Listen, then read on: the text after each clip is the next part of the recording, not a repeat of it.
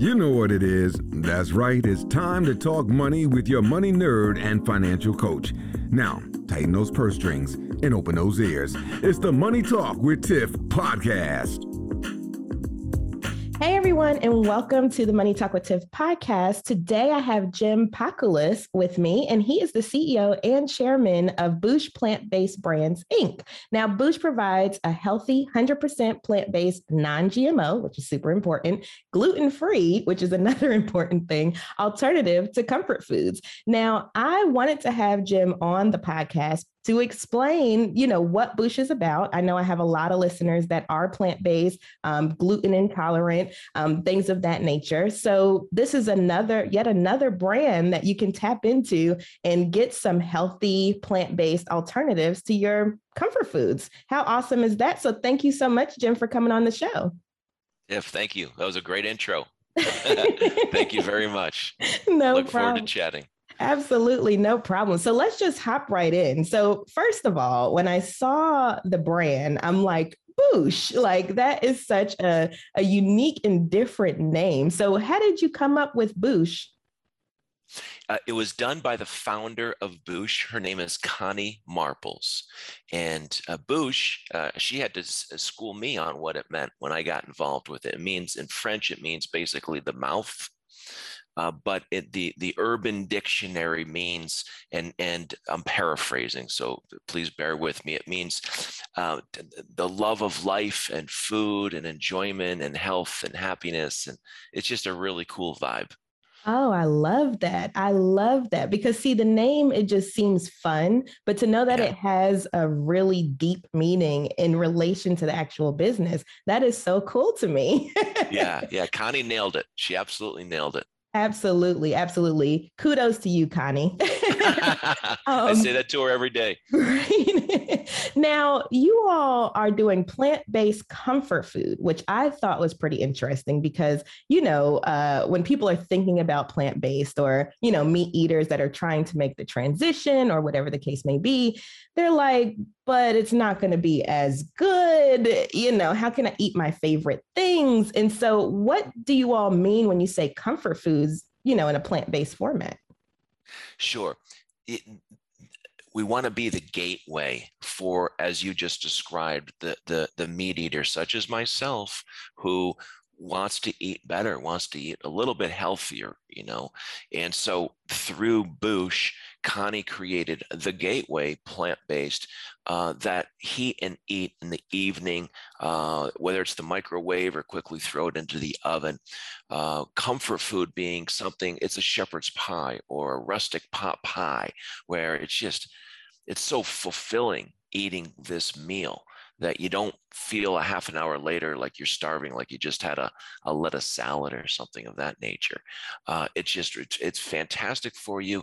It's designed for the family that's busy. Husband and wife come home 6 or 7 at night after a tough day at work, and the kids come home from school and soccer or sports or theater, whatever it may be. And mom and dad want to still cook something quality and healthy and nutritional for the individuals, for the family. And so that's the focus of Boosh food. It's not necessarily for the vegan or the vegetarian, though they also love it, but it's for the masses. It's for everybody. It's for all of us. Awesome. Awesome. And I love that because I know way back when, we won't get into years, but way back when I was on my journey to become vegan, right? Oh, right on. And so I made it to pescatarian and then vegetarian, but I could not get rid of cheese. Like cheese was my downfall. Like I could do the almond milk, and the different kinds of milks, and I didn't really need eggs like that. But cheese is a whole different story. So have you all nailed that yet? Or Yes, that's a great question. Number one, we bought a plant-based cheese company about 6 months ago. Nice. And it's a powdered based cheese, but it tastes fantastic when you add a little bit of your non-dairy, whether it's the almond milk or the soy milk or what have you. It tastes so good, and it's wonderful on mac and cheese. Separately, we just bought a vegetable pate company So, with crackers, having in the evening, having some crackers before dinner, you can have a pate, a vegetable pate, and we're looking at some other alternatives to that. But we were very sensitive to that as well. I love cheese, but it don't love me. So I need an alternative to that.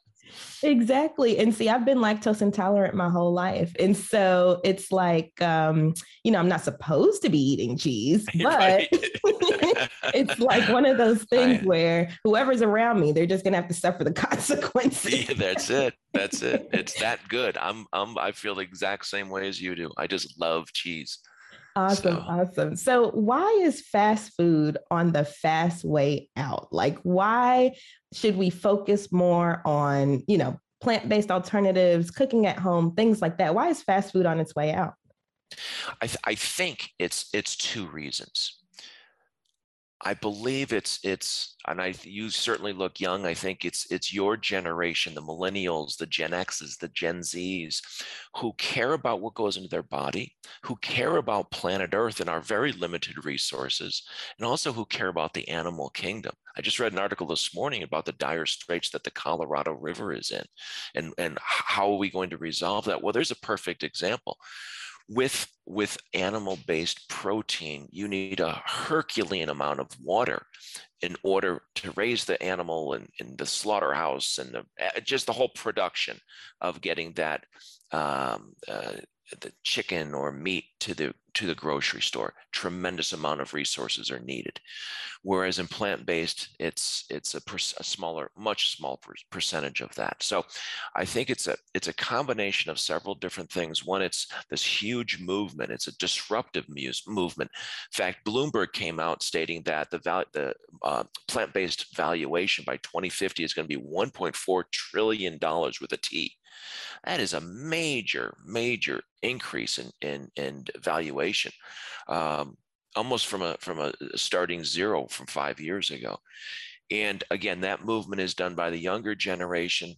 They want to eat healthier, and protect the animal kingdom and protect the earth. So I don't see it being a trend. I see this continuing. And another way to answer your question is a lot of these fast food companies, which have dominated our society in North America for 30 years, yes, for a long time, they are catching the wave of the plant-based industry. You got Starbucks that have Beyond Meat. You have Taco Bell, Pizza Hut, McDonald's, Burger King. A lot of these large franchises and establishments are going to plant-based. And we even have an alliance with Beyond Meat. We have a beautiful alliance with them, which we have some of their products in some of our entrees. So I just think that they're not going to go away, but they're going to convert to providing us a healthier, quicker meal than what they previously had done. I absolutely agree with that. And one other thing I want to point out too, I know with my generation, we're more conscious about our wallets, right? And fast food gets very, very, very expensive. This is a moment of full disclosure. I did, like, for the whole month of August, my family ate out almost every single day just because things got too busy.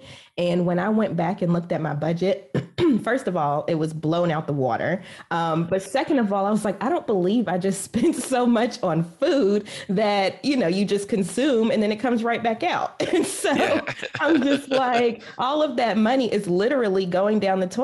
And so now for this month, we've been more conscious. And, for the month of September, we were more conscious about eating at home, making sure that we're putting healthier things into our system. Because like you said, our generation, we care more about our health because we see the detriment that fast food and being overweight and all of those things have on our bodies. And we're more conscious about ourselves and our bodies and the environment. And so it's like, in order to make sure that our values all align, we have to make sure that we take care of our bodies. And so that's why I love that you were able to come on and talk about this, because it is so important, not just for the health side of things, but for the wealth side of things. You have to take your money into consideration with this stuff too. Spot on. You're absolute spot on, Tiff. Yep. Absolutely. So I heard you say something about valuations, right? So we're going to switch gears a little bit because I think this is Okay. super important to go over with my audience that may be small business owners or business owners that may be thinking about selling a business or valuations, things like that. So one thing I wanted to go over with you is cap tables, right? So cap tables are important to the process of, valuation, selling shares, things like that. But what is a cap table? Sure. Well, that's an abbreviation for capitalization, and what you're looking at. And capitalization table is a very broad term, but let's focus on specifically for a small, emerging, publicly traded company like ours. Okay, so when a company goes public, they issue shares. Those shares, and you can also issue warrants and options, but I don't want to complicate the conversation with that. Let's stay focused on shares when a company goes public. So management, of course, wants shares. Owners and founders want shares. The company that is taking the company public, called the underwriter, they want shares in the company. You want to sell shares in the open market at your IPO to raise the initial body of money.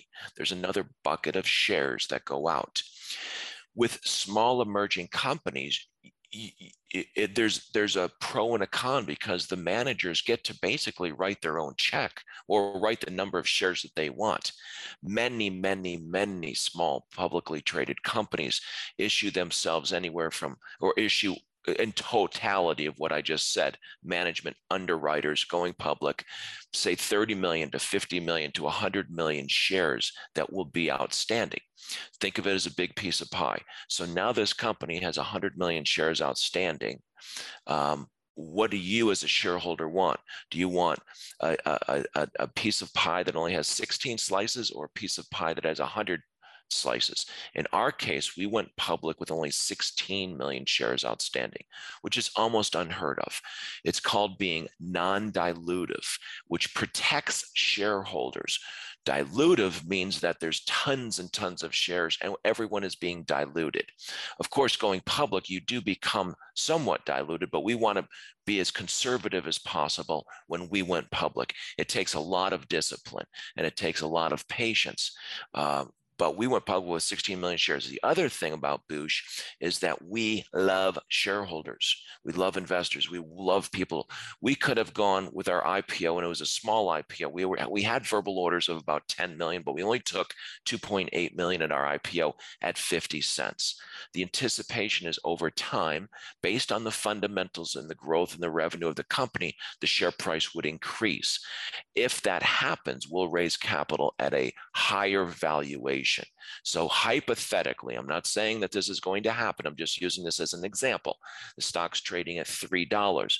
Well, then we would raise capital. And let's say we do a discount to market. We raise it at $2.50.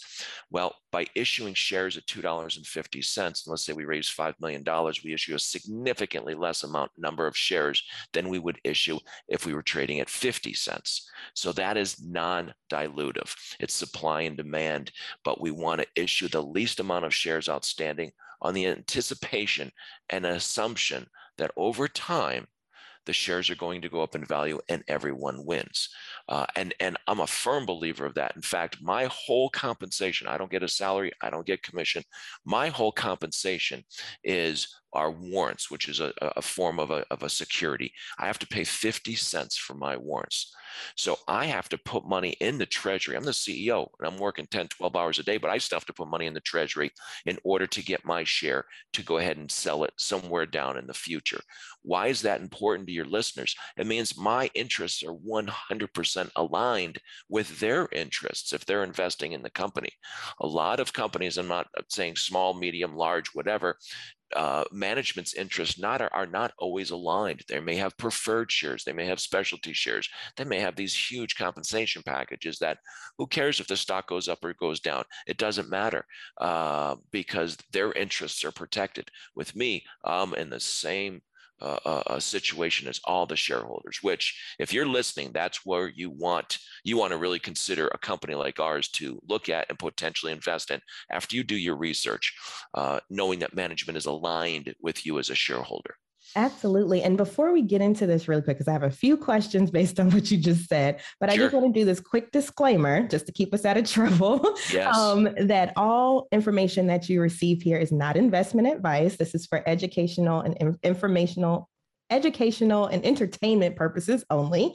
Yes. So with that out of the way, I want to ask you, like, first of all, I love what you all are doing as far as issuing your shares as needed, not over diluting and therefore making everybody's shares be worth less money. And I love that the management team is on the same side of the table as the investors, because that's a super important, like you said, most companies do the preferred share route, right? Or they do a compensation package plus shares, or some combination of the two. So I love that you all are taking that initiative and actually doing things a little differently and being disruptive in that regard as well. So as you all can see, this is a theme. Boosh is a very disruptive company, but I love that you all are doing that. So when you talk about, the shares and things like that, where are you all, like, what markets are you all traded on? Yep. And just for clarity, I just want to clarify, it's me. So we have a good large management team, but as far as the compensation, what I just described, that's me. Gotcha. Okay. Thank you. You're welcome. So we did an IPO, and as some of your to help out with some of your listeners, you can go public two different ways. You can do an RTO, which is acquiring an existing publicly traded shell, or you can do an IPO, which is initial public creating offering. Yes, and you create that organically. You go through perhaps more steps. In my opinion, it's a better route. It takes longer. It's more due diligence, in my opinion, but you end up with I believe, a cleaner vehicle when you go public, because there wasn't. An RTO is, I don't want to say a used car, but you could potentially be taking over other people's liabilities when you take over their. Okay, so getting back to your question. So we went public IPO in May of this year. We traded on the Canadian Securities Exchange, the CSE, and our ticker is VEGI, VEGI. I love that. Yeah. And we just got listed on the US exchange on the OTCQB, and the ticker there is VGGIF. So we trade in the Canadian and the US. Oh, nice. Awesome. So US listeners, you do have an option. Canadian listeners, you have an option as well. So Boosh is a Canadian-based company? Yes, it's a Canadian-based company. However, we just signed about a month and a half ago a contract with a great U.S. food broker called Thrive, who will be distributing our products throughout the United States later this year. We also signed a contract with an e-commerce company, so you'll be able to get home delivery. That company is called shopveggie.com, and that'll be happening in Canada and the US. So the company, from my standpoint, as a business side of things, I want to create 4 revenue streams. 1, organic growth. We're already in roughly 400 stores in Canada, and growing in a good clip. Number 2, acquisitions. We've done 2 acquisitions recently. One is the plant-based cheese, the other the pate company, vegetable pate company. The 3rd revenue stream we're creating is opening up into the United States, as we just referenced, and the 4th is the e-commerce. So in 2022, my goal is to make sure we have all 4 revenue streams coming as aggressively as possible. Awesome. Nice. Yay. Because I noticed that you all, when I was doing my research on the company, I was like, darn, it's only Canada. I was like, it's great that they're in Whole Foods in Canada, but what about us in the US? Yeah. And so I'm so glad that news has come out that, coming soon to the US, be on the lookout for Boosh Foods, because apparently they are a force to be reckoned with here. Well, Tiff, I feel the same way. I live in the US. So I want it here too. Right. Awesome. So while we're talking about investing, because I just want to make sure we hit on, some more about that, since I have a publicly traded company on here. Sure. How can investors take the emotions out of investing? What should they be using? What should they be looking at when they're looking to invest in these publicly traded companies? My recommendation is a handful of things. Number 1, management. look at management, look at their experience. Let's talk about the founder, Connie Marples. She, in the early in 2002, 2003, created wine bars, very successful wine bars. And it was so good, she received the Conta Nast's short list of the best restaurant in the world award. Wow, And this nice. is a high level organization. But fast forward, Connie is a celiac, so she has very specific eating needs as well. So she started to create really good health-based meals back in 2017, 2018 by the urgence of her friends. She then found a co-packer, created these 6 frozen meals that we have, and started literally in the Bushmobile driving around Vancouver delivering these products. And it just took off from there and started to grow. She then aligned herself with a great food broker who got us with Unify, arguably the largest natural food distributor in North America. And that helped us get into all the stores throughout Canada. Myself, I have significant background in the publicly traded realm, small emerging companies. I've done this numerous times with the same group of underwriters that we work with right now. So we're real happy with the management team. We have Ali Samai, 25 plus years, roughly 25 years in the natural food industry. He's come aboard as a consultant. So our bench is growing nicely. So number one, look at the management. Number two, look at the industry. You as an investor, regardless of the management, regardless how great the product is, if the industry is not going to grow, most likely the stock is not going to appreciate.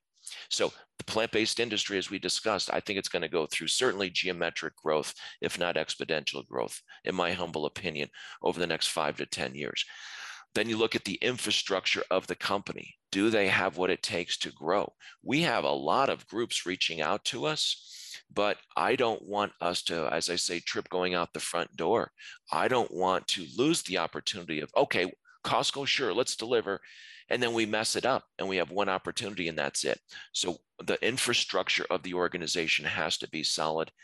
And then in the public realm, you want to look at the capitalization table, which we chatted about earlier, making sure that the interests of the company are aligned with your interest as a shareholder. And do you like the product? I mean, do you enjoy the product? One of the first books, not first books, but one of the best books I read was called Snowball, a semi-autobiography on Warren Buffett.